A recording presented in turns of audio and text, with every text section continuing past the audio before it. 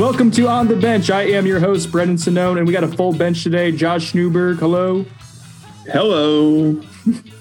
He's got a bunch of money in Dogcoin right now and is feeling pretty good. Got Zach Blostein. Zachary, hello, good sir. What's up? Zach, do you want to tell him what we got coming on the back end of this podcast? A little special surprise for the listeners? we got a little special guest, but I'll leave it because we introduce him in that section. So just know we got a special guest, and it's a Florida State commit.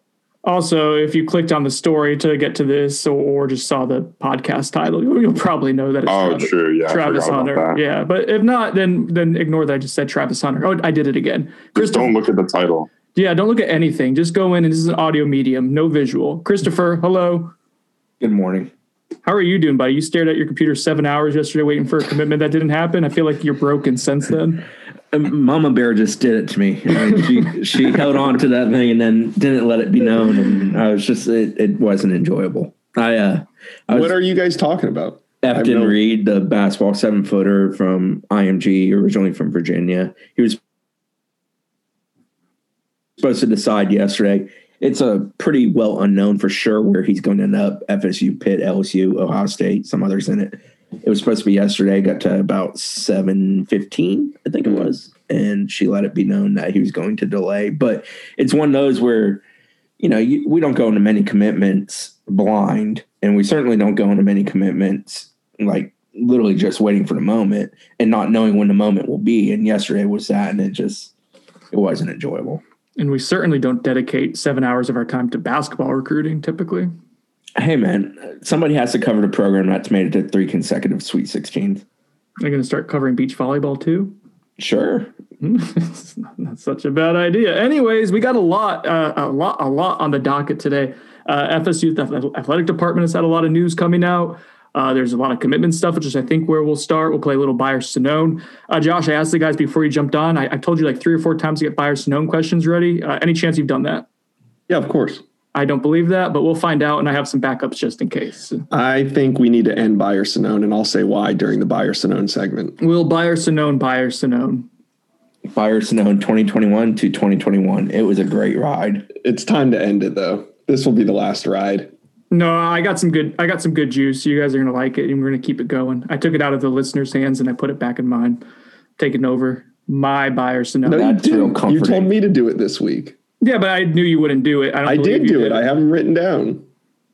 I'm proud of you, Josh. I had doubts that you would actually do that, but look at you. How many times did Brendan tell me in the group text? Like 4. Right. Yeah, but the issue is no one ever responds in the group text with like a confirmation of anything. When did it finally take the 4th time? No, I mean, I normally do better Buyer-Sonnones than Brendan anyway, so I was all ready. Oh, that's fine. I don't mind if you do better ones than me. Just make it. All right. There's news to talk to you. Whatever. Let's get the ball rolling here. Oh, kids. my God. Oh, my God. Come on, Brendan. Oh, my God. All right. Commitments, decommitments. 2 commitments, decommitments. If you're Chris Nee, they're also called recommitments when you send in the newsletter incorrectly. It's Apple's fault. It's all Apple's fault. Blame Apple. All right. So there in the last 3 days, there have been 2 commitments and 2 decommitments. The world is balanced. It's even, it's always kind of give, take, whatever. Let's start with the good news. We will go with the 2022 commitment from athlete Brian Courtney up in Virginia. Who wants to, Zach, I'm going to throw this to you because you had the juice on that, right? Or did Josh have the juice? I can't keep up. Yeah. I mean, we kind of got word that he was going to make a decision. I think the day before he actually did. And the Florida State staff's pretty high on him. He plays both ways in high school. He rushes off the edge on defense, and then he's kind of their quarterback in that system. But he runs the ball a lot at quarterback. So I think that's where they get his tight end projection, just because of the way he moves.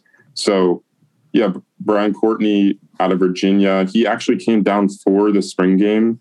I didn't get to catch up with him. He wasn't one of those guys that was there originally, but he came in after with that final group. I got some photos of him. So yeah, Zach, he was hanging out though with the guys. Yeah, like he wasn't just there on his own. He was in the group because we took a group photo of a bunch of the guys at the Unconquered statue. And that day you were like, hey, who's this guy over here on the right, hanging out with everybody? We weren't sure. And then the next day we found out that was Brian Courtney, right? Yeah, exactly. So he was hanging around Nico Markiel and the other guys there, Travis Hunter and all those other targets and commits that were hanging out as a group for the game. 6'3", 225. Could play on defense, as Zach mentioned, probably be an outside or inside backer if he plays defense. But I think FSU likes him on the offensive side of the ball, likely as a tight end H-back type. Role-wise, kind of comparable to maybe a Preston Daniel or a Wyatt Rector to some degree in the sense of what they'll probably expect him to do. He gets on the field effectively. He's a kid that was actually a quarterback target up until FSU came in the picture, and then he was open to playing other positions. Also, Brendan, first buyer Sonone question. I'm going to integrate it in. Are we buying or Sononing the 4.5 second verified 40-yard dash? I'm buying it. I want Josh to respond. I feel like he had some strong feelings on this. What's up, Josh? No, I'm playing the company line, you guys. We're not getting in any trouble this week, and I love the commitment and the timing of it, and the fact that they didn't wait until camp. I love that they got him locked up with no other competition, and the fact that they could have seen him on campus in like 6 weeks and tested him themselves and got verified numbers themselves. But nonetheless, Harvard and Yale are recruiting him, so I guess locking him down now was important. But no, I'm not. Get Walt Bell. Okay, hold on.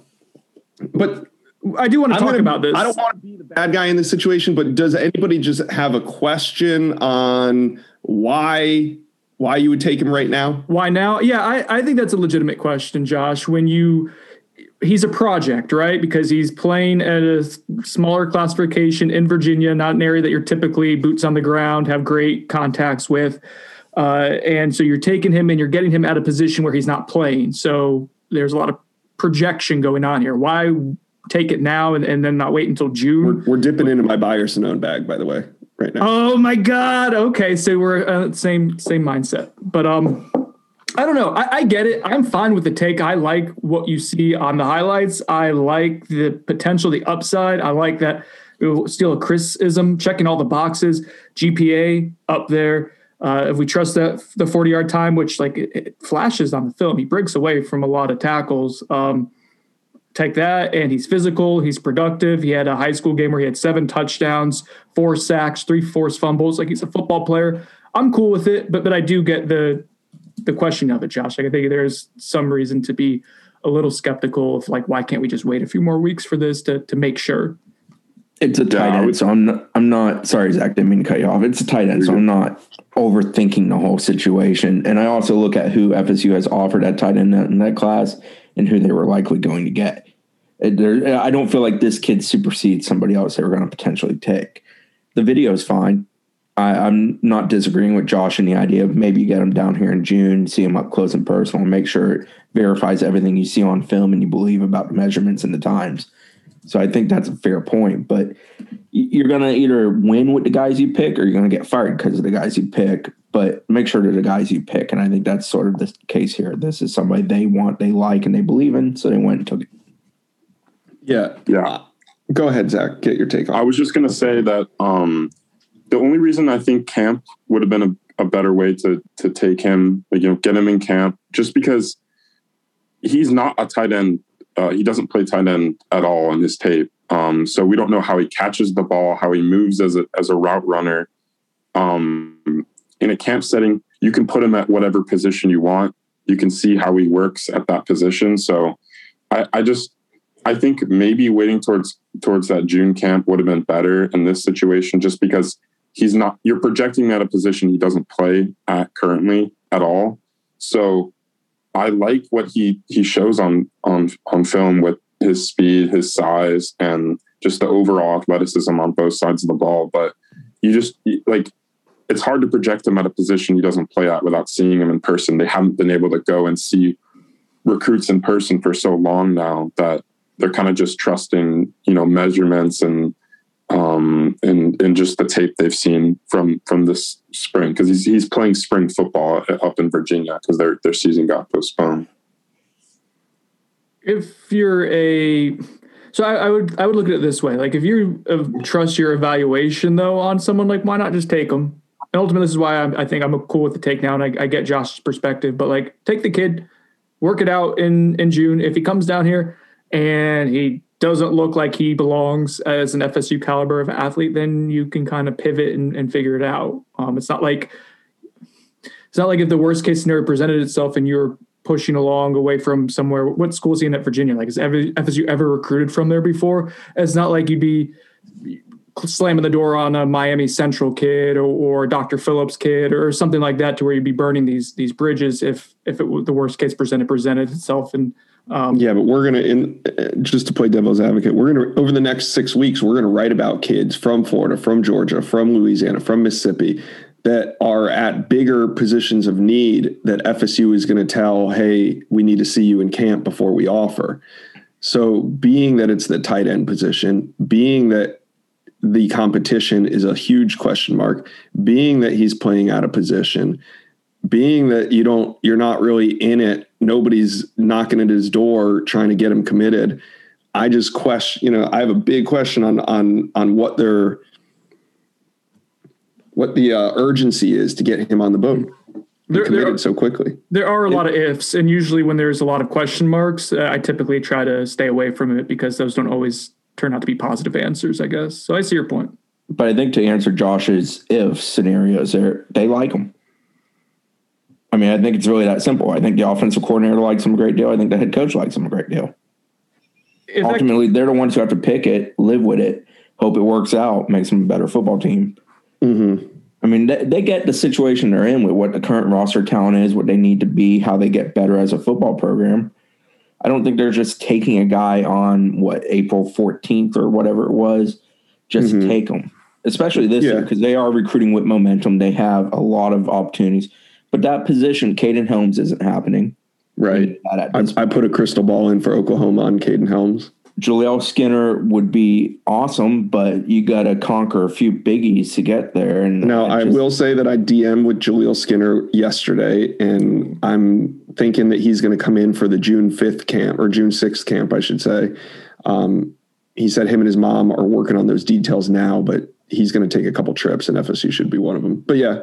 And then there's Marcus Peterson, correct? That's right. Last name at Lake City, Columbia. Mm-hmm. Those are three tight ends that I think we can look at as guys that FSU has recruited. A kid like Darren Agu, who might play offense or defense, committed to Notre Dame. I think he's going to play defense at Notre Dame. A couple other guys we know they like. They're either not in the thick of it or those kids have decided. So it's not a position where I feel like they took this kid and now they're just walking away from this viable option or that viable option. If Jaleel Skinner wants to come in, he's got a spot. So he's going to say, no, he's a +1 type kid. And we'll see how Peterson plays out. They may take more than one tight end. They like using the position. They like different type of bodies and skill levels at the position. But ultimately, I'm not losing sleep over a tight end commitment, especially one that they want. And in this case, they seem to want the kid. I think from that point of view, right, I completely agree with it. And I don't think this is necessarily a bad take for FSU. What I can see fans getting nervous over is the fact that, are we going to take a bunch of kids like this? Mm-hmm. Because over time, you're not reinventing the wheel at Florida State. Time has proven again and again and again at Florida State that stars win championships. Every recruiting class that has won a championship signed elite players that everybody in the country wanted. So if you're going to take a guy like this on a flyer and it's one or two scholarships, that's cool. I think fans might be getting nervous thinking that Mike Norvell might feel that he can fill out the roster this way. And that's just not the case. I've used a football metaphor or an NFL metaphor in my mind. Of course, it's a football metaphor because it's a football podcast, but NFL metaphor in my mind. If this is the NFL draft, if this is your 7th round pick, like, you're completely cool with that. Like, this is your last bit of collateral. It's a low risk, high reward, like, roster spot. I mean, Brian Courtney's going to help you on special teams. He has upside to be an intriguing player on offense that can do a couple different things. Now, if it's a 3rd or 4th round pick, Josh, I think that's what you're getting at, right? Like, if this is a guy who's high collateral, a valuable asset that you're using, then that changes things a little bit. So, and recruiting's not linear, so you can't measure it like that. You can't say because FSU's taking him in March or April that they really love him more than other guys. It's just the way kind of recruiting goes. You don't get more points if you take him early. You don't get less points if you take him late. I can feel some fans being nervous that, hey, maybe Mike Norvell thinks that, he can find all these gems and win. But in reality, if FSU is going to turn the corner, they're going to do it on the backs of superstars. Yeah, I think that's a fair point. Couple footnotes on him. He's going to be ranked in 87 according to Brian Doan of 247 when they're able to rank him. Berg bump, baby. That will put him among the bottom 2 guys currently in the class, which is, I believe, Mortimer and Hill. He would join that bunch as being a similar ranking. FSU's class is still top 10 in the nation, number 1 in the ACC. Average star ranking is just under a 92, which is a solid 4-star. And to Josh's point, I think this class is going to be more about blue chip value than finding diamonds in the rough. Yeah. Cool. Big picture too, taking a step back, and we'll move to the other good news. You go ahead and a day later, FSU gets a commitment from class of 2023, tight end prospect Randy Pittman from Lynn Haven, which is in the Panama City area. He's not ranked currently, but his offer list is pretty good. He had offers from additionally with FSU, Florida, Tennessee, South Carolina, FAU.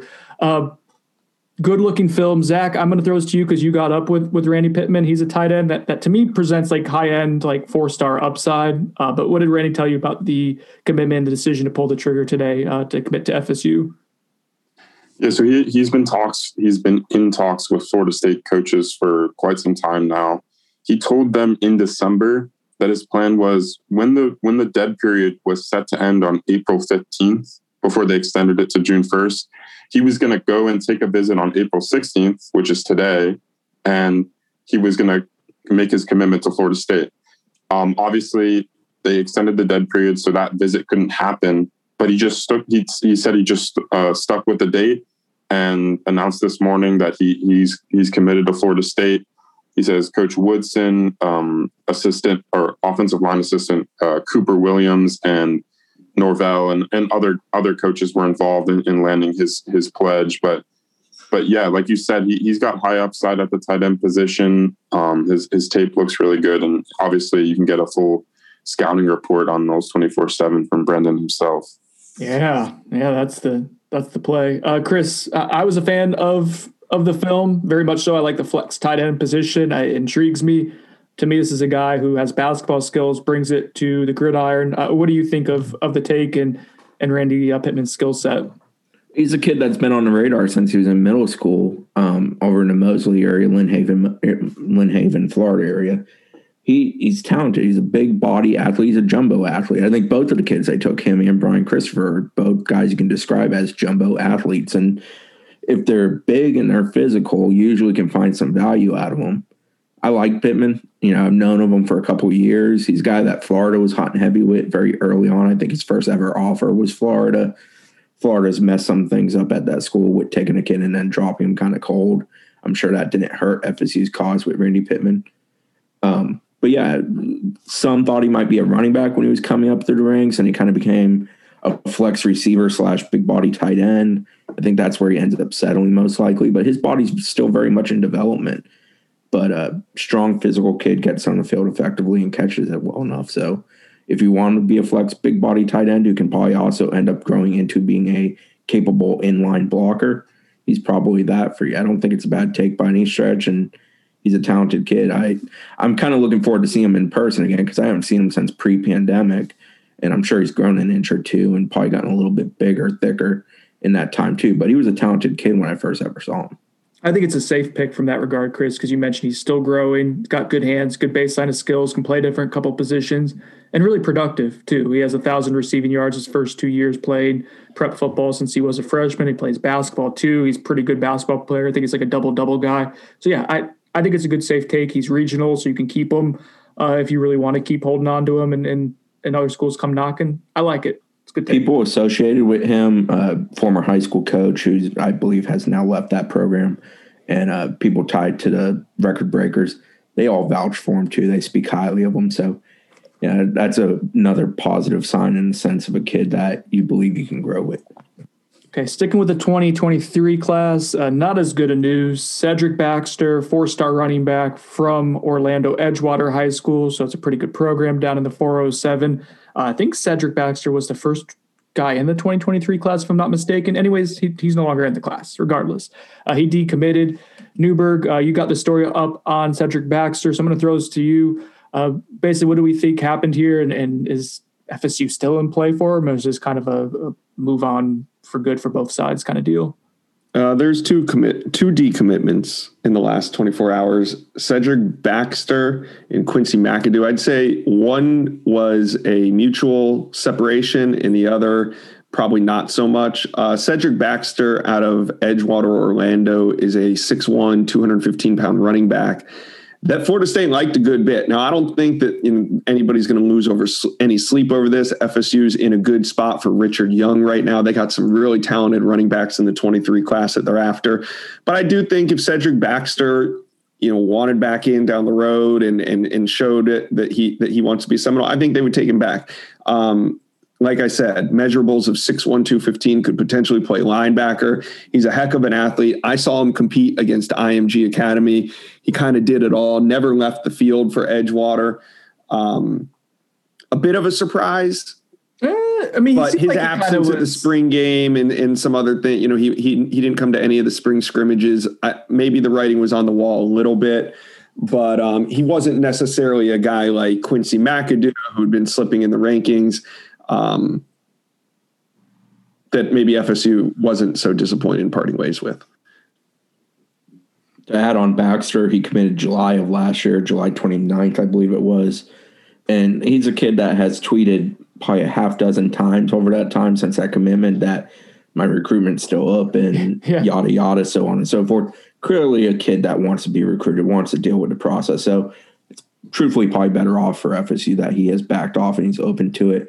We will see if FSU still continues to pursue, if that relationship continues on. We've seen with this staff that when a kid parts ways, it doesn't mean always the end of a relationship.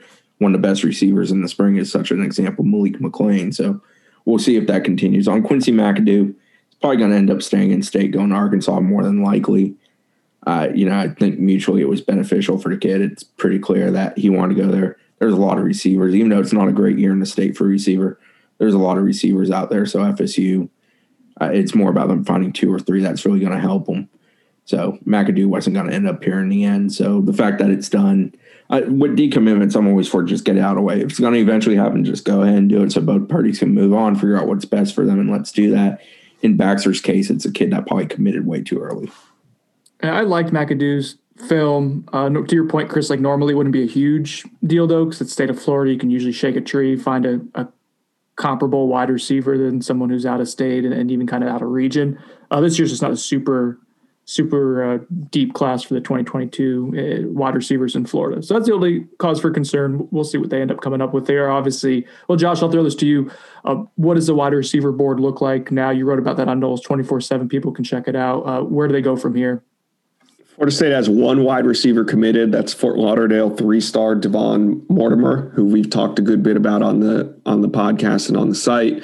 But they'd probably like to add at least one, probably 2 more. Top target being 5-star Kevin Coleman. We talked a lot about him. He's the number 2 ranked receiver in the country. He was maybe rumored to come in for the spring game. That didn't work out. We expect him on campus this summer. Caden Saunders is one that FSU is trying to flip from Penn State. He committed there last July, and FSU really never slowed their recruitment of Saunders. And he's still talking to FSU regularly. So we'll see. I know Notre Dame's also involved there. We spoke a little bit about Jaleel Skinner. He's a potential tight end, flex wide receiver type prospect that FSU likes a lot out of South Carolina.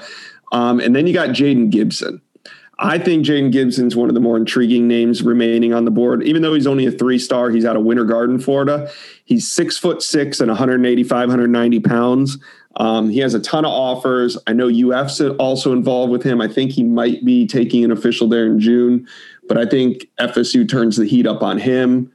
Got a couple more names up there on Noles 24/7. Greg Gaines is a player from Tampa Bay Tech High School that we saw up in Tallahassee watching the king of the spring, Trayshawn Ward, run wild at the spring game. So maybe FSU could get in on Greg Gaines. They got options.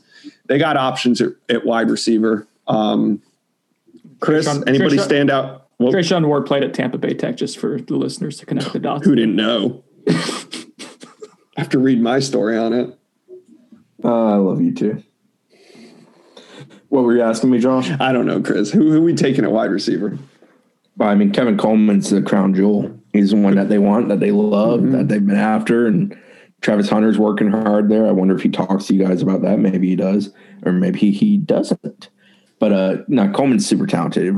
Kid that can do a bit of everything. He's definitely the type of receiver that would drastically change that room overnight. He'd be arguably the most talented kid entering that room. Yeah, Florida State needs guys that can make you miss. I think with Quincy McAdoo, they had more of what they have more of what they already have on the roster. Quincy McAdoo's 6'2", 175 pounds, not exactly a blazer, and I think that's what this roster needs most.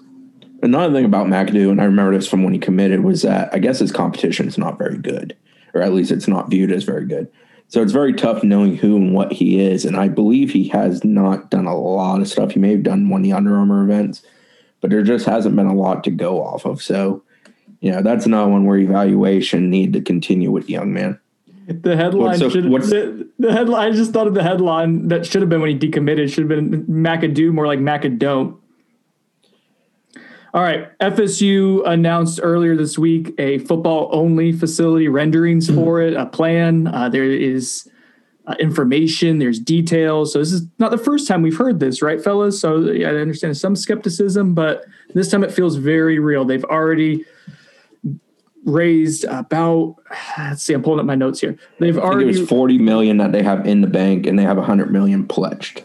And the $100 million pledges from the Unconquered campaign in general, which they've hit that goal. The $43 million in the bank has already been raised through the Unconquered campaign. Now that football-only facility, and we'll get into the details of what that looks like, what that will include in a second here. But my understanding is that that's going to be about $60 million total, maybe a little bit more when it's all said and done. So if that $43 million is going almost entirely to it, I'm not entirely sure on. You'd have a good chunk of it kind of ready to go so you can start moving forward with it here. The renderings came out. I thought it looked pretty sweet. Chris, do you want to kind of explain to the people before we get to your thoughts on it, more so just like where it's going to be, what it's going to entail, what it's going to look like? Well, if you take the current IPF and you basically turn it into an open face magnet directed towards the baseball stadium, it's like you're adding an L. So you're going from the actual entrance to the IPF along that skinny parking lot. You're coming down, straight down the practice field. So on the outside of the second practice field closest to the road. And then there's a little bit of an L-shaped outlet going towards the baseball stadium, towards the half moon U-shaped upside down U entrance to the practice fields, the famous entrance to the practice field. So it's kind of that. So and it'll cut off part of the practice field. Yes, right? It will gobble roughly 30 yards of that second field. So it'll have two full fields, one in the IPF, one outside, and then one that's roughly 70 yards. Oh, a whole 100-yard indoor practice facility. What a cool concept that is. Miami? While Sonone's being snarky, I'll add some of the stuff that they're expecting to be in it. A dedicated football training facility attached to the existing Al Dunlap Training Center, 13 position meeting rooms, indoor walkthrough meeting area adjacent to position meeting rooms. So that's another area for some indoor walkthrough stuff that they do in the IPF now. Obviously, a full locker room, dedicated recruiting lounge and suite, offices for football coaching staff. Now, I'm interested, and I don't know a definitive answer on this, but I presume the answer is yes, that I presume they're going to keep their offices in the football stadium because that view into the stadium is pretty tough to beat. Now, a lot of more is going to be redone, refinished. They mentioned in the release pertaining to the football-only facility that the Moore Athletic Center renovation plans will more than double the current square footage that house the academic support unit, as well as the dining areas and primary sports medicine and strength and conditioning facilities for 20 other FSU sports. So the Moore is still going to be very much like the Moore is. It's just not going to be as football present. Football is going to obviously move over to this standalone facility. The facility is also going to include stuff like, support staff offices. I think they'll, be much nicer than what they currently have. Those guys are kind of crammed in some offices right now, especially people in like the video department, people that do other things. Private event space, little bit more in the sense of what they're going to offer from a strength and conditioning standpoint, walk-through recovery pools, custom hot cold plunge pools, underwater treadmills, recovery suite, cryotherapy, which is a big thing, obviously, hyperbaric chamber, high altitude room, and then team meeting rooms, development areas, nutrition, fueling stations, coaches, video and production offices. So it's going to be, what's the total square footage? I don't recall. It is 150,000. Is it 150? Yeah. Yeah, I'm pulling it up. It's massive. Sure. So, I'm sure there's some more nitty gritty to what they're going to unveil within it, but the general idea of what they're showing, I think it's satisfactory. And, when we spoke to Mike Alford about this, when we had him on the pod a while back, he was very upfront that when they're doing facilities and they're doing construction, they're doing these massive fundraising projects, things that cost a great deal of money. They're not building it for the present. They want it to be worthwhile for many, many years to come and be something that's ahead of its time. So I think that's a positive. I like the renderings personally. Mm-hmm. I found it funny that somebody said they look like really high-end horse stables. That humored me. I don't know why. But, yeah, I think it will work. I'm glad that they're making an effort to do it at a higher level, because the other one, the pencil one that had kind of the outlets, seemed kind of rushed and like it wasn't going to. It seemed like something that they would finish construction, it would already be, outdated. And which is something that Mike Alford and just the boosters can't afford, didn't want to do. Yeah. So it looked good. Yeah, the little skinny one that was just to the side by Stadium. That never really.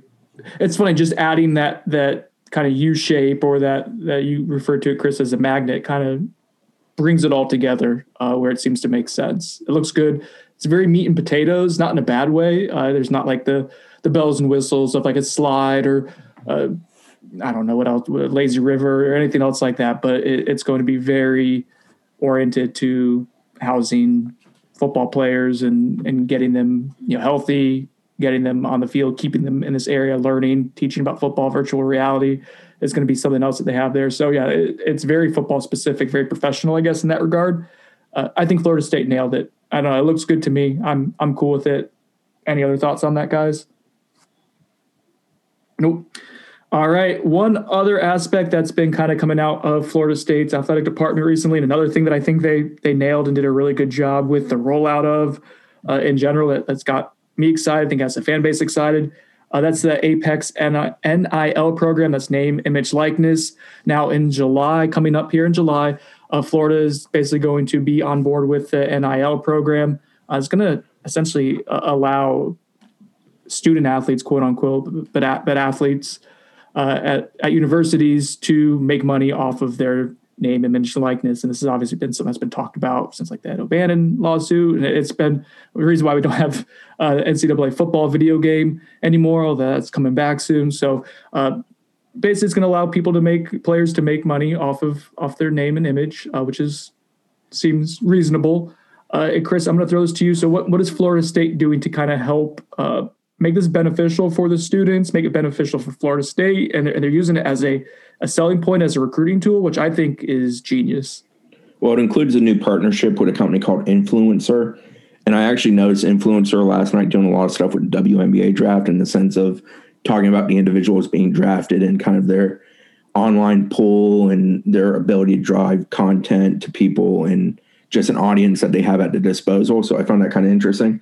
But from the release, the new partnership with Influence will prepare Seminole student athletes for the Intercollegiate Athlete Compensation and Rights Bill that takes effect July 1st in Florida. And it provides structured support through their entire FSU playing careers. That's obviously nice PR words, but Influencer really is an industry-leading content creation software platform that works with a lot of teams, 800 teams and more than 30,000 student athletes, or athletes, not just student athletes. And it will just basically allow them to better build their brand. But some of the great stuff that FSU has done with this, and they did, in my opinion, an outstanding job of not only having a great plan and executing said plan, but then sharing the message of the plan. The messaging with every coach speaking about it on campus with their own personalized edits that they were able to use on all social media platforms. That video, which they did, which was absolutely exceptional, about 76 seconds, and I thought just freaking nailed it. I thought it was awesome. Gets you pumped up. I think it's awesome for a student athlete. I think it's awesome for a recruit. It sells it a great deal. And then David Coburn's appearance on Packer and Durham, for example, I thought was very good, where he said, we're going to follow the letter of the law, the state law, with the launching of this. Because one of the great unknowns about the NIL situation is currently really it's governed by states. So the state of Florida, state of California, some others have come along with this idea. For example, North Carolina, to my knowledge, doesn't have anything on the state book. So UNC announced something this week, but theirs was almost tailored more to guys who have been there previously, more so than the current, because they don't know the parameters of what they can do with their current student athlete. FSU is going to do it based on what the state law says. Now, they may have to pivot and change depending on if Congress does something, if the NCAA comes up with a specific line of thought on this.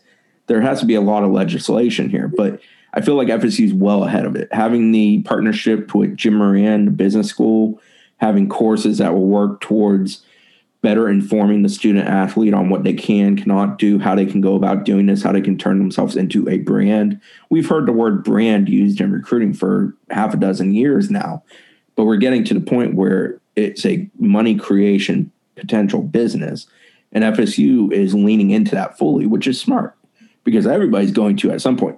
FSU is not first on this. There's other examples. For example, Texas has what's called a leverage program. USC has what's called Boulevard Street, I believe it is, or I'm sorry, Boulevard Studios. These are similar ideas. And it's interesting in studying them and looking at them that everybody has kind of a different take on what to do. At some point, that will get a little bit more narrow, presuming on legislation. But I feel like Coburn, the athletic department, compliance, because they're a big part in this, they have an excellent, we're together on how we're doing this. We're able to launch it and we're able to go. And it's a great selling point. We've already seen it used in recruit edits, which Zach brought to the website, for example. We've seen the video, which is a great selling point. It's something they've really already been doing with their student athletes in the sense of teaching them financial literacy, talking about how to do branding, how to do things, and also pushing guys, for example, like Cam McDonald does a lot in the community. They push some of what he does. They're willing to give him a platform to talk about it. So we've seen FSU already be comfortable with this. This is just a great organization plan, the Apex idea with influencer to go ahead and do it. And one of the big selling points or one of the big focal points to me, Chris, is so FSU has beefed up, and we've seen the last year or so under Norvell, like its football program, the pictures that they're taking some really high quality pictures and video. Football players, for example, will have access to those pictures and video and would be able to use that, I guess, for like, what do we say, advertisements, or basically however they want to use it and benefit off of it. See, I think what you guys are saying is kind of general, and I agree that kind of helps people's brand, right? Like better photos helps your brand. FSU putting out better videos helps your brand. But like as a student athlete, how do you make money? Ability to monetize those is what we're talking about, I think. And so, yeah, I guess how you don't make money off of a photo. Well, if you sell it to a business wants to use, if Amari Gainer's photo, if Toyota Legacy, where his dad works, wants to use his photo, can they use it now and say, Here's an example I was given. For example, Sam Ehlinger at Texas obviously had a great deal of social media following. Sam Ehlinger drinking the drink of choice at Texas, let's say it's Powerade or Gatorade.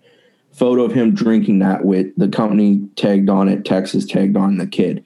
He would get a certain amount of that money because he's part of that. For example, at FSU, Dana Castellanos, former soccer player, had an immense amount of, I believe it was Instagram followers in the millions. I mean, she's an international superstar and she's a future soccer great, most likely. She could do something that would allow her to do that. This isn't something where every student athlete's going to go and all of a sudden make a ton of money. But there is a way to do it, Chris. You're talking about using your likeness as a means to make money, and you're talking about the top 1% of the 1% on the team. Right. So what if there was a way for the bottom 10% of the team to make money? Here's what they could do. And I see this being a gigantic headache for programs and for these things moving forward. Say a guy like a Cam McDonald, who probably doesn't have much presence, being used as like a car sales spokesman, but say Cam McDonald, who's well liked in the locker room and all that, he creates a podcast and he puts out a podcast every Sunday, critiquing the team, talking about the game and breaking it all down. And now Cam McDonald is selling advertisements on his podcast. Is the university now going to be as helpful in getting these guys branded and out there as they were with just licensing photos? Because now do you censor these podcasts? Do you have to, if a football player wants to start a podcast each week on religion or something?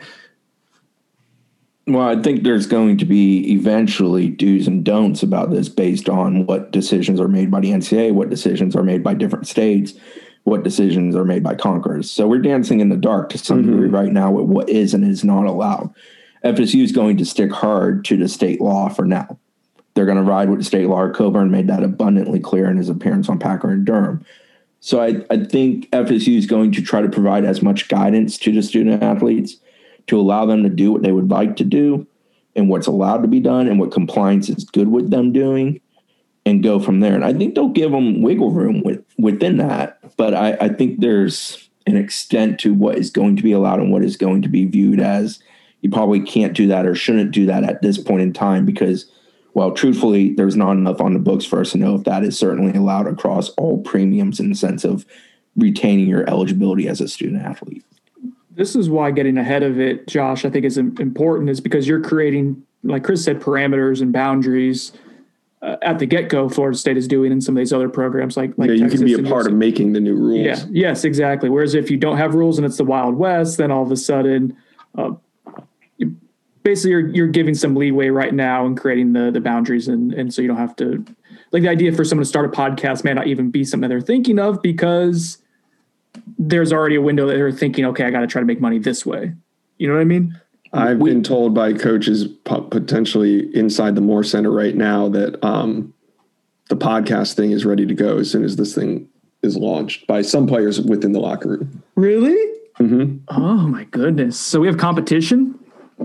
Well, go ahead, everyone, give them all 1-star reviews. I just feel like these schools want to do this until they have to start censoring some of the content. I don't know that they want to do it. I think they understand they have to do it. FSU is being smart. This is being used as a recruiting tool. They're leaning into it, and they're going to figure it out along the way, along with everybody else. But FSU is not being one of these, get off my yard, we're not doing that, I hate this law, I hope Congress comes down on it. They're not being that. They're being the opposite of, this is eventually coming. We're at a pivot point of college athletics. A lot is changing. We had a recent court case that hasn't been decided with the Supreme Court. That's going to have some influence on this. We have name, image, likeness. We obviously have just gone through a financial crisis for college athletics because of the lack of fans and the fact that nobody in college athletics ever plans for a rainy day. So things are changing, and they're changing fast. And I think FSU is showing that they're willing to change with it. But I don't think FSU is just going to allow anything and everything. I think FSU is trying to provide a structure, support, and education to it while showing student athletes that, yes, we support this idea. You know, we've had a guy like Primetime. We've had these top NFL, NBA, MLB draft picks. Other sports, we've had superstars, Dana Castellanos of the world, for example. Leticia Romero for women's basketball was an international type who had a great deal of popularity. We have these types, so we're supporting this idea, but we're going to do it together. And I think there's still a whole lot of we're going to learn. We always think Armageddon is coming for college athletics. Like every time something changes or something new, transfer portal has brought along a lot of doomsday scenarios. We usually learn that in a period of a few years, some time, balance comes with it. You know, the portal right now is out of freaking control. Basketball rosters, for example, are being completely flipped everywhere. But in 2-3 years, I don't think that's going to be the case because a lot of kids are leaving rosters.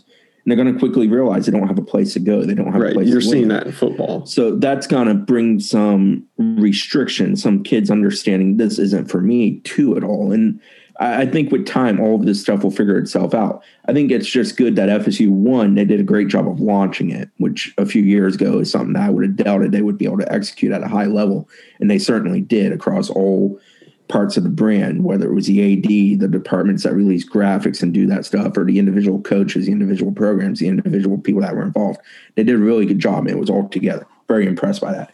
But I think more than anything, this shows that FSU's they're trying to be ahead on stuff instead of playing catch up. No, I agree. And I think it's great that they're ahead, and it's inevitable, like you said. And I'm all for this. When I read it, I see them speaking to one or two players on the roster, but I'm not sure they're taking into account what the other 85 players are going to do, because that sounds great, prime time. But remember, that's like one guy on the roster that has that capabilities of garnering that type. Now, what are the other 85 players going to do? Because they're going to want to get theirs too. Somebody was talking to me about it, and they're like, Jamarcus Chapman apparently is fairly popular on TikTok, apparently. I didn't know that. I'm not on TikTok. I'm old. Sorry, I'm boring. but apparently he is. Mm-hmm. And, somebody was like, would he be able to make money off that? I don't know. I legitimately am not sure how that would work, but that's what we're treading it. Right. Like, that's a kid who obviously in his time here did not contribute, then left. Right. But if he was still here and he was not going to contribute in the next 2 years, but he still had that, is there some way for him within the parameters of what they're trying to do here for him to earn money? Start a podcast. I don't know. It will be interesting. But like, think about that too. Like, so if, say, one of the dozens of Florida State podcasts that aren't like associated with like quote unquote credentialed media want to pay a football player $100 a month to be a guest, like, because NFL athletes are paid by radio stations, right? So someone can do that and a player can make money off of it and be entertaining and give inside information or whatever. Does FSU allow that? That's probably allowed through NCAA. But if, say, On the Bench wanted to pay a player to come and be a monthly guest, that probably wouldn't be allowed because, hell, FSU said we couldn't be the coaches on the sideline for the spring game because I got Brendan all worked up. Coming fired up. but my point being is that there's going to create some interesting lines. Yes. And that's what Josh is saying. So it is going to be, I'm intrigued by it. I was just trying to think of this scenario of like, okay, could we get someone on the podcast? I immediately start trying to think of content. And my brain was like, no, I don't know if FSU would, whether that be an NCAA violation because would that be like an impermissible benefit? I don't know, or giving them some sort of advantage because through a credentialed media outlet. But if they're smart, you get a 6th-year DB that's not playing a whole lot, him and another guy on the team. Yeah, you got a kicker and a punter. Sunday morning. Kicker and punters watch everything. They do very little and they watch everything. That's the old Chris Hall rule from back in the day. I remember Chris Hall would know everything that happened in practice because he only practiced so much so he was able to watch a lot. Right. But then if you're Mike Norvell, do you let that, in theory, like, are you cool with that? I would imagine probably not. It's all got to be figured out. I mean, Dan Murphy from ESPN does a great job covering NIL stuff. He's been doing it for some time. He was on, I think I saw him on Packer and Durham, in fact, and I think I've also seen him on Outside the Lines talking about it. But he does a phenomenal job. He's by far one of those people that he lives it on a daily basis. And he even talks about how much of it is just unknown at this point. So, as these schools, FSU, Texas, USC, others, UNC, for example, are releasing different programs, I would view that as like the baseline. And there's so much to be figured out about what's going to be allowed, what's not going to be allowed, and how this is all going to be structured. And truthfully, the NCAA and or Congress need to provide a national scope of how this is going to be allowed. Because if it's a state-by-state basis, it's going to get real, real interesting because there's going to be a feeling of a lot of schools having advantages versus others having disadvantages. We spent a lot more time on this than I thought we would. But it's an interesting subject, but it's in the infancy of it all. Brandon Marcello for us has written about it too. Give Brandon a shout because I know he wrote about NIL stuff here recently before FSU announced their deal. Yeah. But I feel like FSU has positioned themselves very well to handle this and do it in a manner that's positive for them and makes student athletes happy and want to come to FSU, which is ultimately what you want.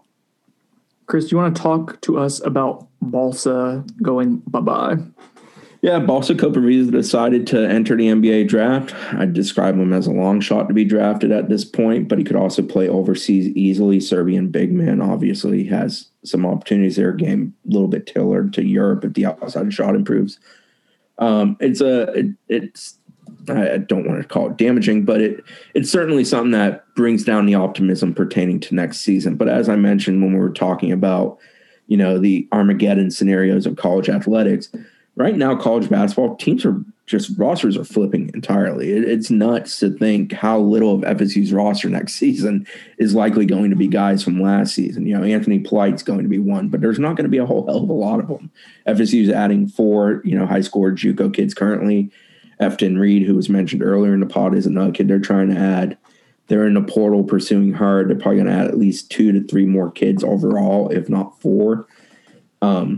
It's kind of wild. Balsa, middle of the year when he was playing really high-level basketball, had a couple double-doubles, playing at a pretty good level. There was some concern that, maybe the jump happens a year before expected. I think people have largely around these parts expected 1 more year, and then the jump would probably be there for him.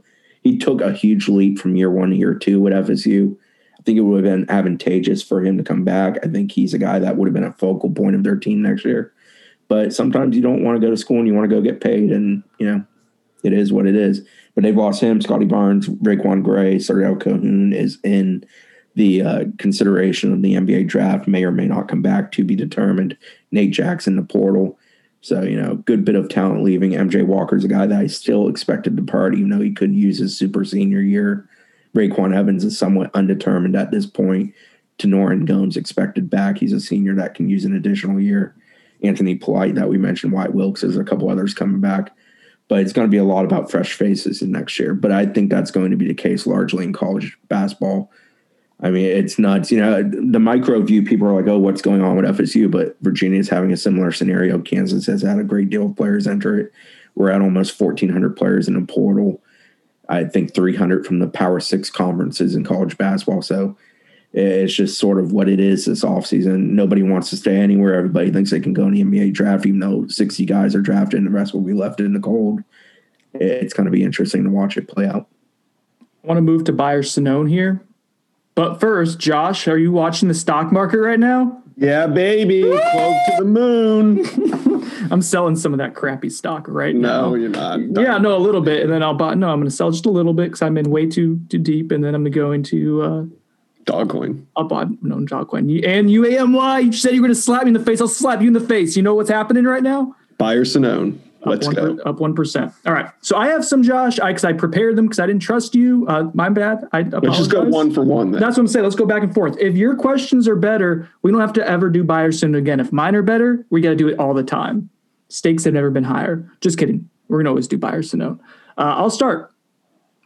Bayer-Sinone, fellas. Josh being dead wrong about his criticisms of Andy Staples and Andre Adelson coaching the spring game. I'm buying him being dead wrong because it was a smashing success. Christopher? I'll Sinone it just to be different. You said it was a good idea a week ago. No, I said it worked out fine. I didn't love the idea originally when they did it. I thought there were other opportunities available that would have been better, namely former players. But that's about all I got to say on that. Bayer-Sinone. I agree with Christopher. So you're Sinoning it. Yeah. Play it right, Zach. Oh, my God. I like when we hurt Sinone's feelings. It's like I feel like you're just doing it just to do it. It's like the time I do enjoy that. That's the outcome. This is like the time that Zach agreed with me about the horse's butt and then disagreed after he found out that you guys were disagreeing too. Dude, I didn't know what you were talking about. Josh? I agree with Josh. I'm going to Sinone this. Okay, your turn. I hate you guys. All right, Bayer-Sinone. The Bayer-Sinone segment went from fun to nerve-wracking for you, and this is the last time we'll do it. Sinone. It's not the last time we'll do it. The other stuff's probably accurate. I'm going to Sinone because I think Brendan is more stubborn than you are, Josh, so I think he'll win in the end. Well, here's the thing. I can tell where it went south. Like, after the first time we ever did it, it was a smashing success. Everybody loved it on the message boards. But then Brendan stopped believing in himself that he could do it. He starts turning it over to the message board. I start noticing that, like, he only wrote Bayer-Sinone one time. After that, he pawned it off on the message board because it was too much for him to live up to every week. I don't know. Really, I wanted them to get involved with it, and they seemed to enjoy it and thought it'd be a fun instead of. So I did outsource. They don't get it. No, so that's part of the issue. There's Bayer-Sinone questions that are even resulting in a Bayer-Sinone answer, which is kind of funny too. But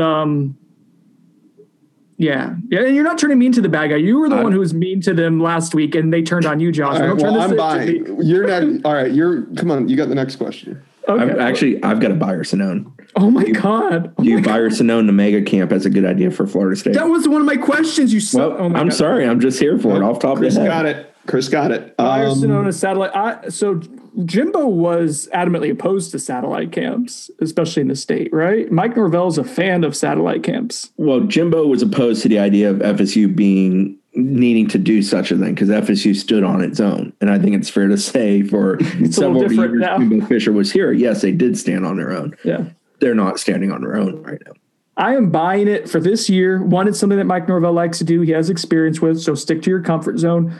Two, to Chris's point, anything you can do to attract as many players as possible. So this is going to be June 6th. There are going to be coaches from UCF, USF, FAMU, Troy. And relationship building with high school coaches. And you're getting, but that's them up a little bit because no, I'm not. The whole picture is you're getting all these coaches here. So all these high school coaches then are going to come bring all their players. So you're getting the ability to see the players. You're getting to talk to coaches. It is going to be a palooza of recruiting, and it's a good idea. I'm buying it. It's more relationships and recruiting though for FSU. Correct. Oh, relationships and recruiting are synonymous. Don't try. I'm buying these. Sinone's on edge. I like this. Let's push him a little. We got him right where we want him. All right. The reason why I'm buying this is because the mega camp is like a thank you. It's like extending an olive branch to high school coaches around the state of Florida. FSU is going to bring this traveling circus of camps to how many towns is it? You're talking about the under 8th grade and under? It's like a dozen or so. To a dozen different places. Lakeland, Palm Beach, Orlando, Tampa, Jacksonville, Tallahassee, so on and so forth. And they're going to be able to say to these high school coaches in the area, hey, we want you to bring all your kids. We might not be able to recruit any of your players, but we're bringing all these teams in from around the country, from lower levels, from higher levels, whatever. And they're going to, so this is like a thank you to the high school coaches in the state of Florida for bringing their kids, getting them exposure. Meanwhile, FSU coaches are going to be able to stand on the sidelines and chop it up with them. And this is going to go into the relationship building for years to come. It's going to make up for lost time. FSU is going to be kind of like how they did the coaching socials before the pandemic hit, when they were scrambling to meet up with coaches. This is going to be very similar to the coaching social. If you go into this thinking about the prospects that are there, that's secondary. Yeah, if FSU can get some top prospects on campus at some of these camps, they'll love it. It'll be great, but that's not necessarily the reason for these. Yeah, and you may find a kid or two that, Rashad Bateman, for example, from Tifton, went to Minnesota. You have a camp here, a kid like that comes in because Minnesota's here. You see him, you love him. Maybe he's a kid that you go after a little bit more. Things like that may happen. But in general, this is about relationship building and fostering relationships, and also maybe getting some young kids in who you're going to recruit down the road. I don't think it's so much about 22 kids as it will be about future kids for FSU as far as that singular camp date. Okay. I got to buy or Sinone. Wait, Zach didn't say buy or Sinone. Oh. Yeah, I mean, I'll buy it. I think the relationship building, like you said, is the most important part about the whole satellite camp setup. So great. If they can continue to build relationships with high school coaches, they can start to even the playing field in the state of Florida for sure. Buy or Sinone. But relationships, not recruiting, they're the same thing. Buy or Sinone. This one's really just directed at Chris. You'd rather sit on the bench for 7 hours talking to a 4-star defensive end than sit on Twitter waiting on Mama Bear to release a hoop. Hell yes, I am buying that. Yes. Yeah, God, that stunk yesterday. The kid doesn't talk. The mom doesn't talk. The kid hasn't been at IMG lately, so the coaches down there don't know. There's not an AAU coach to hit up and find out. So it's all like dancing in the dark.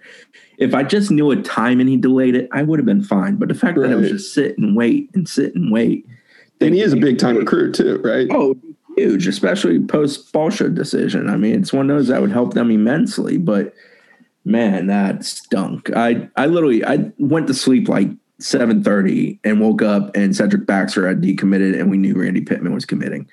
And I'm like, I should go to sleep more often because things actually happen when I'm asleep. That's true. 7 hours I sat here and waited. Okay. I think we'd all buy that one, right, fellas? We'd all rather have Chris sitting on the bench than sitting on Twitter. Chris, yes. Sure. I would rather just be chilling on Twitter and being at my house, but Chris is a different breed. He's a strange cat. Buy or Sinone, Newton Knowles' wife listening on the bench while in the shower.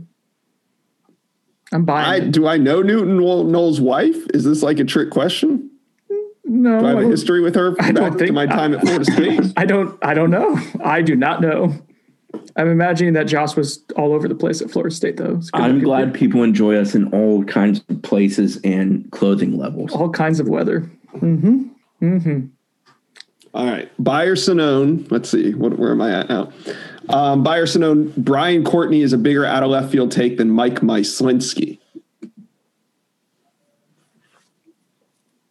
I don't know. We all remember Mike Myslinski. He was a desperation take by Willie Taggart.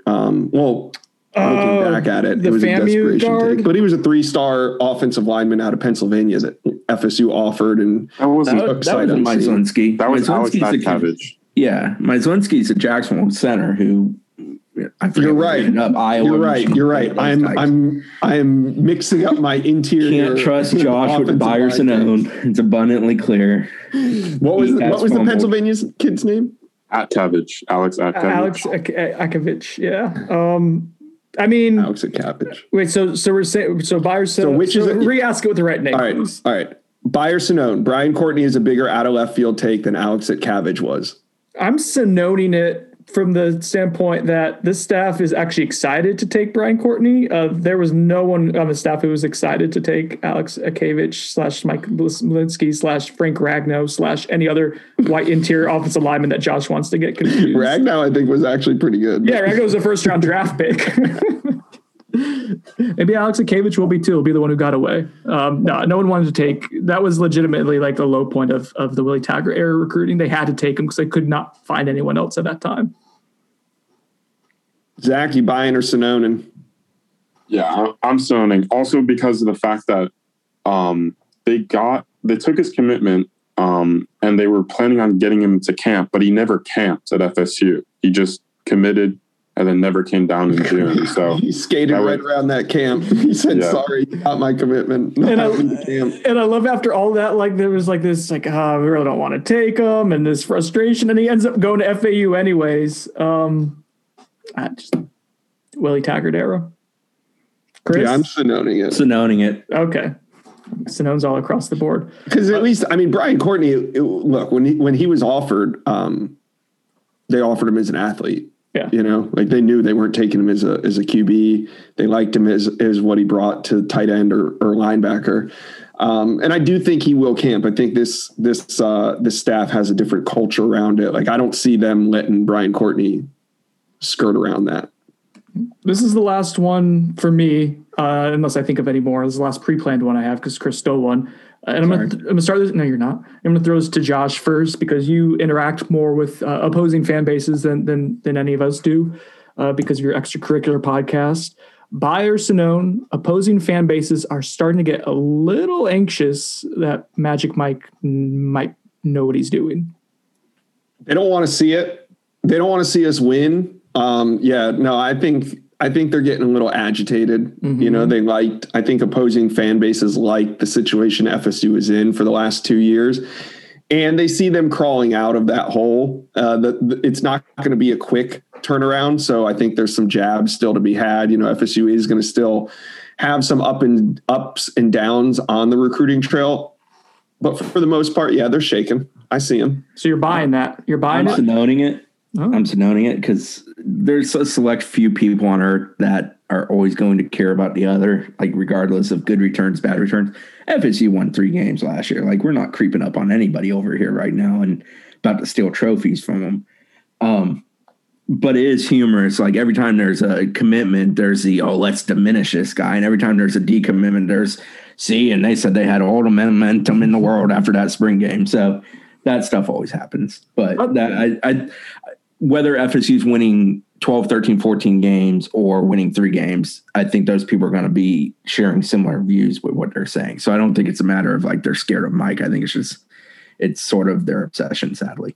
I think it's just arriving more on our doorstep more the last couple of weeks and even the last few days. I'm not sure what the reasoning is, why I'm noticing it more, but I'm noticing it more. So that's what's just got me going with the buy. It's just, there seems to be like when FSU was really struggling in the last year of the Willie era or middle of last season, like we weren't hearing anything from the opposing fan bases. They didn't really care because they just knew that Florida State was in a bad way. That's what I'm saying. And that's where I agree with Josh. I think they're starting to get looking over a little bit more, just kind of seeing what your neighbors are doing. Josh, would you pick up a bobcat and throw it? Would I? Dude, yeah. Yeah, I think I would. You wouldn't just run from it? You would pick it up and throw it? You wouldn't let I'd probably take it inside herself? He wanted more too. He was like, I'm going to shoot that effort. Like he wasn't done with it either. I just saw the video. I'm sorry. I'm bored over here. I got a good one for you then. Buyer Sonone. The football-only facility will be built before FSU wins its next ACC championship. I'll buy. I think it'll be done in what, Buy. a couple of years, and I think FSU's at least. So you're saying the football only facility will be ready in 2023? 23, 24, somewhere down. 23, 24, yeah. So FSU ACC championship won't come before 2025. No, so it'll be ready by 2024. FSU wins the ACC championship that year, just like how they did with the first year of the IPF. They won a national championship the first year of the IPF, right? Or was it? Or was it? I think it was already in. Or was it 2012 that they had the IPF? I only got here in 2013. I knew the IPF was new. Relying on you. What happened the year they changed their jerseys? I don't want to talk about that. I'm just here for them winning 6 or 7 games next year. Like, I'm not getting that far ahead of myself, guys. Come on now. Okay. Buy or Sonone? This is the last one I got. FSU Athletics balance sheet looks better than your stock portfolio, Brendan. Buy or Sonone? Oh God. Which is in better shape? I mean, it would have been a buy, but this closed stock sound very good. This closed stock taking off makes me give a little bit of a Sonone. No, I mean, FSU still got issues. They really need this season to happen. They want full capacity for football games in 2021 for a reason. They still need help. But my portfolio really sucks right now too. None of it's good. All right. So you're buying it or Sononing it? I forgot the question. That was great. I'll just say Sonone in it. All right. No, wait. Buying it. No. You're buying the FSU Athletics budget is in better shape than your stock portfolio. Yeah, it probably is. I hope so. As a proud FSU alum, I hope, because I know what your stock portfolio looks like. I hope FSU's in better shape. All right. That's all I got. This was a blast. Okay, let's take a commercial break. And on the other side of it, Zachary and I will interview 5-star recruit Travis Hunter, ask him a little bit about his plans to return to FSU, maybe ask him if he's going to get an FSU tattoo like Derwin James, and kind of get into his relationship with Marcus Woodson, Mike Norvell, and the entire coaching staff. So stay tuned for that. We'll be back on the other side. Passion, drive, and patience. What brings home the winning trophy is also what keeps your ride or die alive. eBay Motors has everything you need to maintain your vehicle and level it up to peak performance, from superchargers, roof racks, exhaust kits, LED headlights, and more. Whether you're into speed, power, or style, eBay Motors has got you covered. With over 122 million parts for your number one ride or die, you'll always find exactly what you're looking for. And with eBay Guaranteed Fit, your part is guaranteed to fit your ride every time or your money back. Because with eBay Motors, you're burning rubber, not cash. With all the parts you need at the prices you want, it's easy to turn your car into the MVP and bring home that win. Keep your ride or die alive at ebaymotors.com. Eligible items only. Exclusions apply. The national sales event is on at your Toyota dealer, making now the perfect time to get a great deal on a dependable new car. Like a legendary Camry, built for performance and available with all-wheel drive, you can count on your new Camry to get anywhere you need to go. And with available features like heated seats and a multimedia touchscreen, you can stay connected in comfort and style. Or check out an affordable and reliable Corolla with a trim for every lifestyle, from the hip and agile sedan to the sporty hatchback. There's a dependable Corolla built just for you. Plus, both Camrys and Corollas are available in hybrid models, so no matter your style, you can drive efficiently and affordably. And right now, your local Toyota dealer has more vehicles in stock and is making delivery on new vehicles almost every day. So visit your local Toyota dealer. And check out amazing national sales event deals on Camrys, Corollas, and more when you visit buyatoyota.com. Offers end April 1st. Toyota, let's go places. Welcome back to On the Bench. As promised, the man of the hour, the number one cornerback in the country, arguably the number one wide receiver in the country too, and making a strong case. He's currently ranked number 3 on 24/7 Sports national rankings, but making a strong case to be the number one recruit in the entire nation. Travis Hunter. Travis, welcome to On the Bench. First, thank you for joining us. Second, how are you doing, sir? I'm doing good. Glad to hear it. So yeah, we're happy to have you. Thanks for doing this, Zachary. I'm going to throw this to you, let you kind of take the lead on this, and I will try to make this as not awkward as possible. It's tough for me, but I'm going to try. Thank you, Brendan. That was a great introduction. Thank you. So let's get straight into it, Travis. Everybody knows you've been a big fan, a Florida State fan for quite some time. Why were you such a big fan of FSU growing up? I was born into a family of FSU. Most of my family like FSU, so I just tagged along. I like the coaches too. Yeah, Felix. So your recruitment kind of starts off, and a lot of these bigger schools are getting in the mix kind of in that, I think it was fall of 2019. And then that's when FSU, your dream school, jumps in the picture when they offer you in November of that year. However, this is kind of a weird time for Florida State when they had interim head coach Odell Haggins while the school was still searching for their next head coach after the last staff had left. What was your thought process during this entire thing when you get your dream school offer, but then you kind of realize they don't have a coach in place at the time? I really didn't care.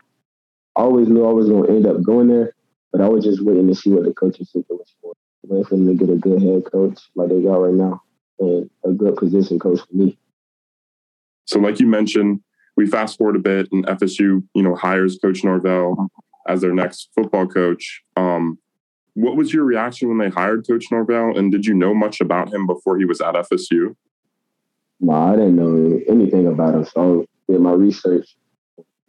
He got good schedules with Memphis, so I seen that, and I knew I was going to be able to play for a good head coach.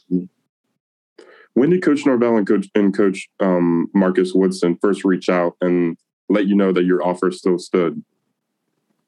The first day Coach Woodson got there, he told me my offer was still there. Because I used to talk to him when he was at Auburn all the time.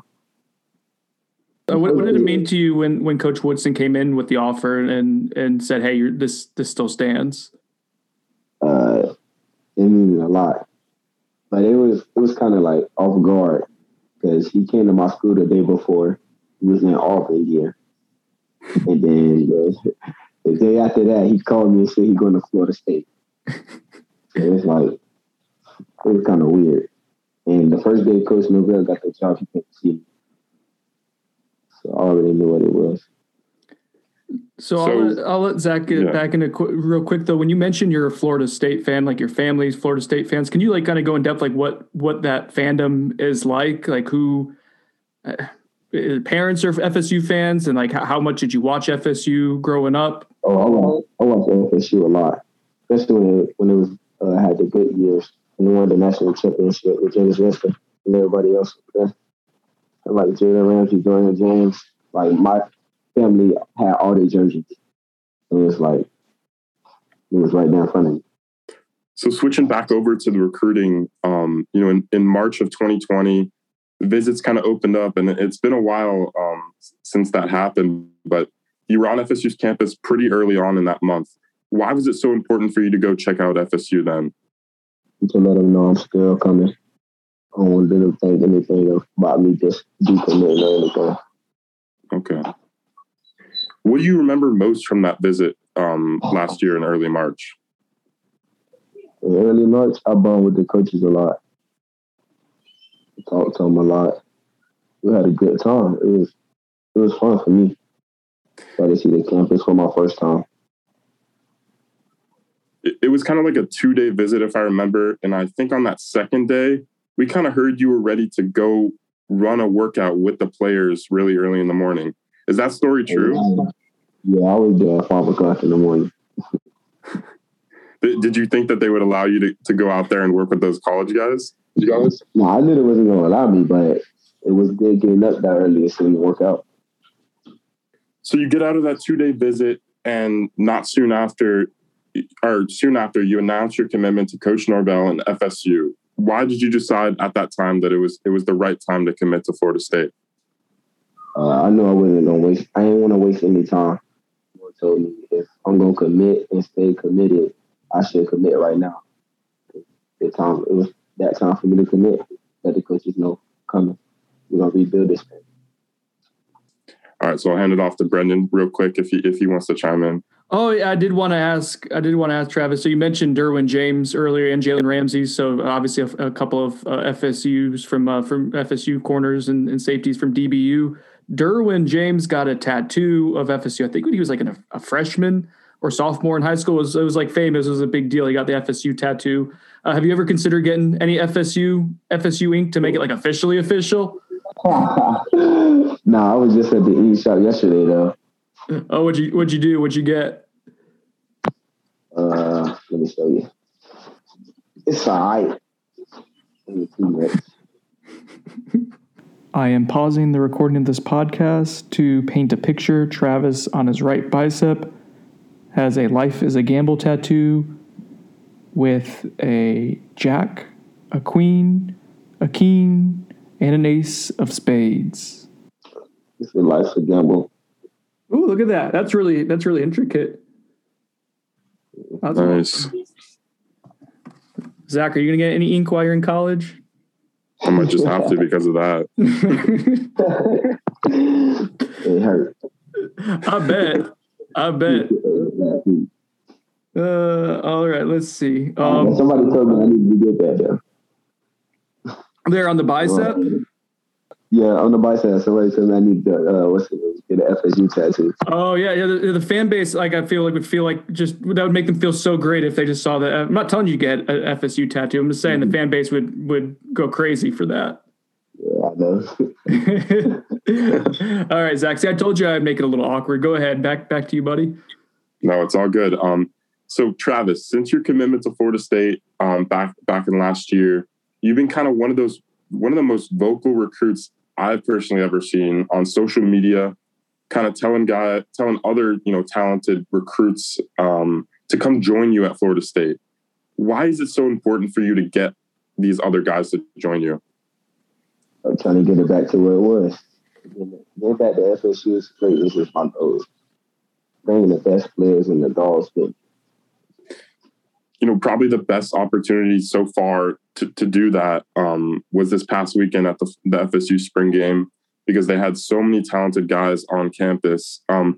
You were actually on campus all week leading up to the game. So I guess why'd you decide to spend your whole spring break over there? Just to get the vibe of Tallahassee when I come. Got you. So when you were looking ahead to the weekend, what was your plan going in to kind of try and recruit some of the guys that were expected to be there on Saturday? Getting as much people together at one time to talk to them was a good thing that I did. Let them know why I'm committed to FSU, why it's a good place to go. Which recruit would you say, or multiple recruits, were you on the most on Saturday about getting them to join the class? AJ Duffy, Quinn Stout, Alana. Mm-hmm. Yeah, I was on them a lot. And Tony Mitchell, it's like my little brother. I know him a lot too. So what did you and Nico and all the other guys there end up doing other than, check out the spring game? What did you guys do just in Tallahassee in general? Just have fun. We had a lot of fun. When is the next time that you plan to be up at Florida State? So if the dead period over, I'll be there. I think the first day. Have you given thought to when you want to take your official yet to Florida State? Yeah, my official visit is set for the first game of the season. Notre Dame. So for Notre Dame? Yep. What are you looking forward to with that? Just getting the game day experience? Yeah, coming out with the win. That'd be awesome. So we mentioned a little bit earlier, you and Coach Woodson, you kind of have a special relationship. If you don't mind, just can you describe that relationship and just how deep it is? Because I remember you posted on Twitter a couple months ago, I think it was Coach Woodson's birthday, and you were kind of calling him kind of a father figure, like your uncle. So just describe that relationship with you and Coach Woodson. Me and Coach Woodson talk a lot. Every day we talk. Every day.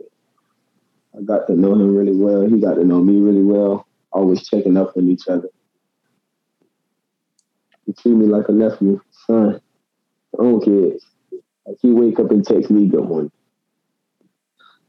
He tell me good night every night. Make sure I pray every day. We did a good run. With that relationship with Coach Woodson and just your love for FSU, is there any chance that a school could flip you? Huh, LOL. No. And on that note, I think Brendan wanted to ask something about that. Yeah, I know there's so many schools that, and you probably get tired of like people asking, "Oh, could anyone flip you?" and stuff. But at the same time, you're getting, I'm sure, calls and stuff from the Clemsons, the Georgias of the world, the Alabamas. When Nick Saban texts or calls, like, do you pick up? Do you avoid him? Like, how do you deal with like Nick Saban, like one of the best coaches of all time, when he reaches out to you? Like, how do you handle that? Is that a compliment, or is it something like you just don't want to really get into? Nah, you don't call me. Okay, that makes it easy then, huh? Mm-hmm. Hey, I had a quick follow-up question on your relationship with Coach Woodson. You mentioned even when he was back at Auburn, guys, when you guys first started talking, like how early on in talking to him did you kind of realize like this is someone that you could trust, someone that was going to be an important part of your life? I'll say probably like 2 months into it. So we used to talk every day when I wasn't even committed nowhere. Mm-hmm. It's like one of the coaches that stayed on me. Made sure my grades right. Stay on me a lot. So Travis, just wanted to chime in real quick. You go both ways for your high school at receiver and cornerback. You put up massive production at both positions.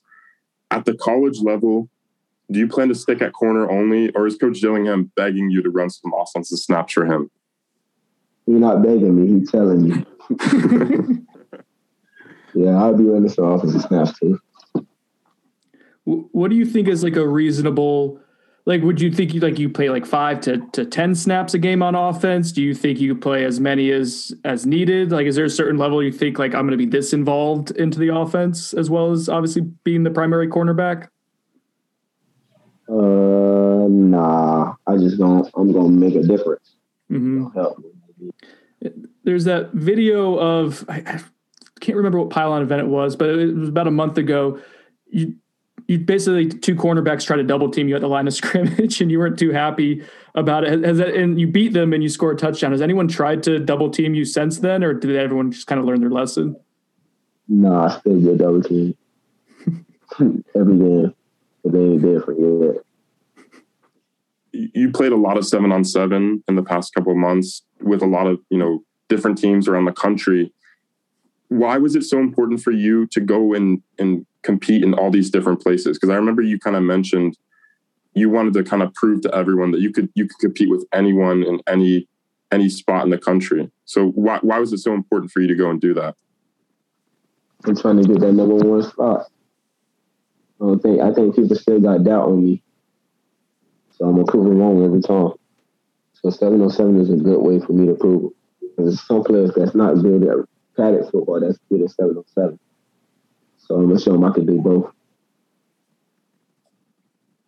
So moving forward a little bit, just kind of towards the future, when you first get on campus at Florida State, do you plan to do anything specific to help position yourself to contribute right away? No, I'm just going to go in grind mode. Do what I need to do to get on the field. And then finally for me, what are some of your career goals while you're in Tallahassee? What are some of the things you'd like to accomplish while at FSU? I want to be in the record book. I want to be in the Hall of Fame, and I want to get a degree.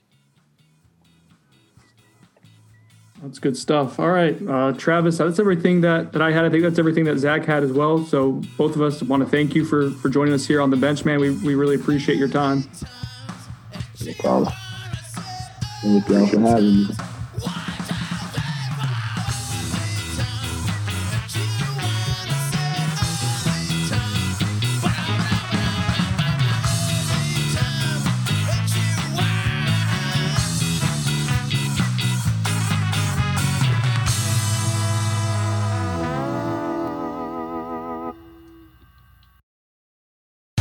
Little Wing is now streaming on Paramount Plus. I'm in a period of emotional upheaval.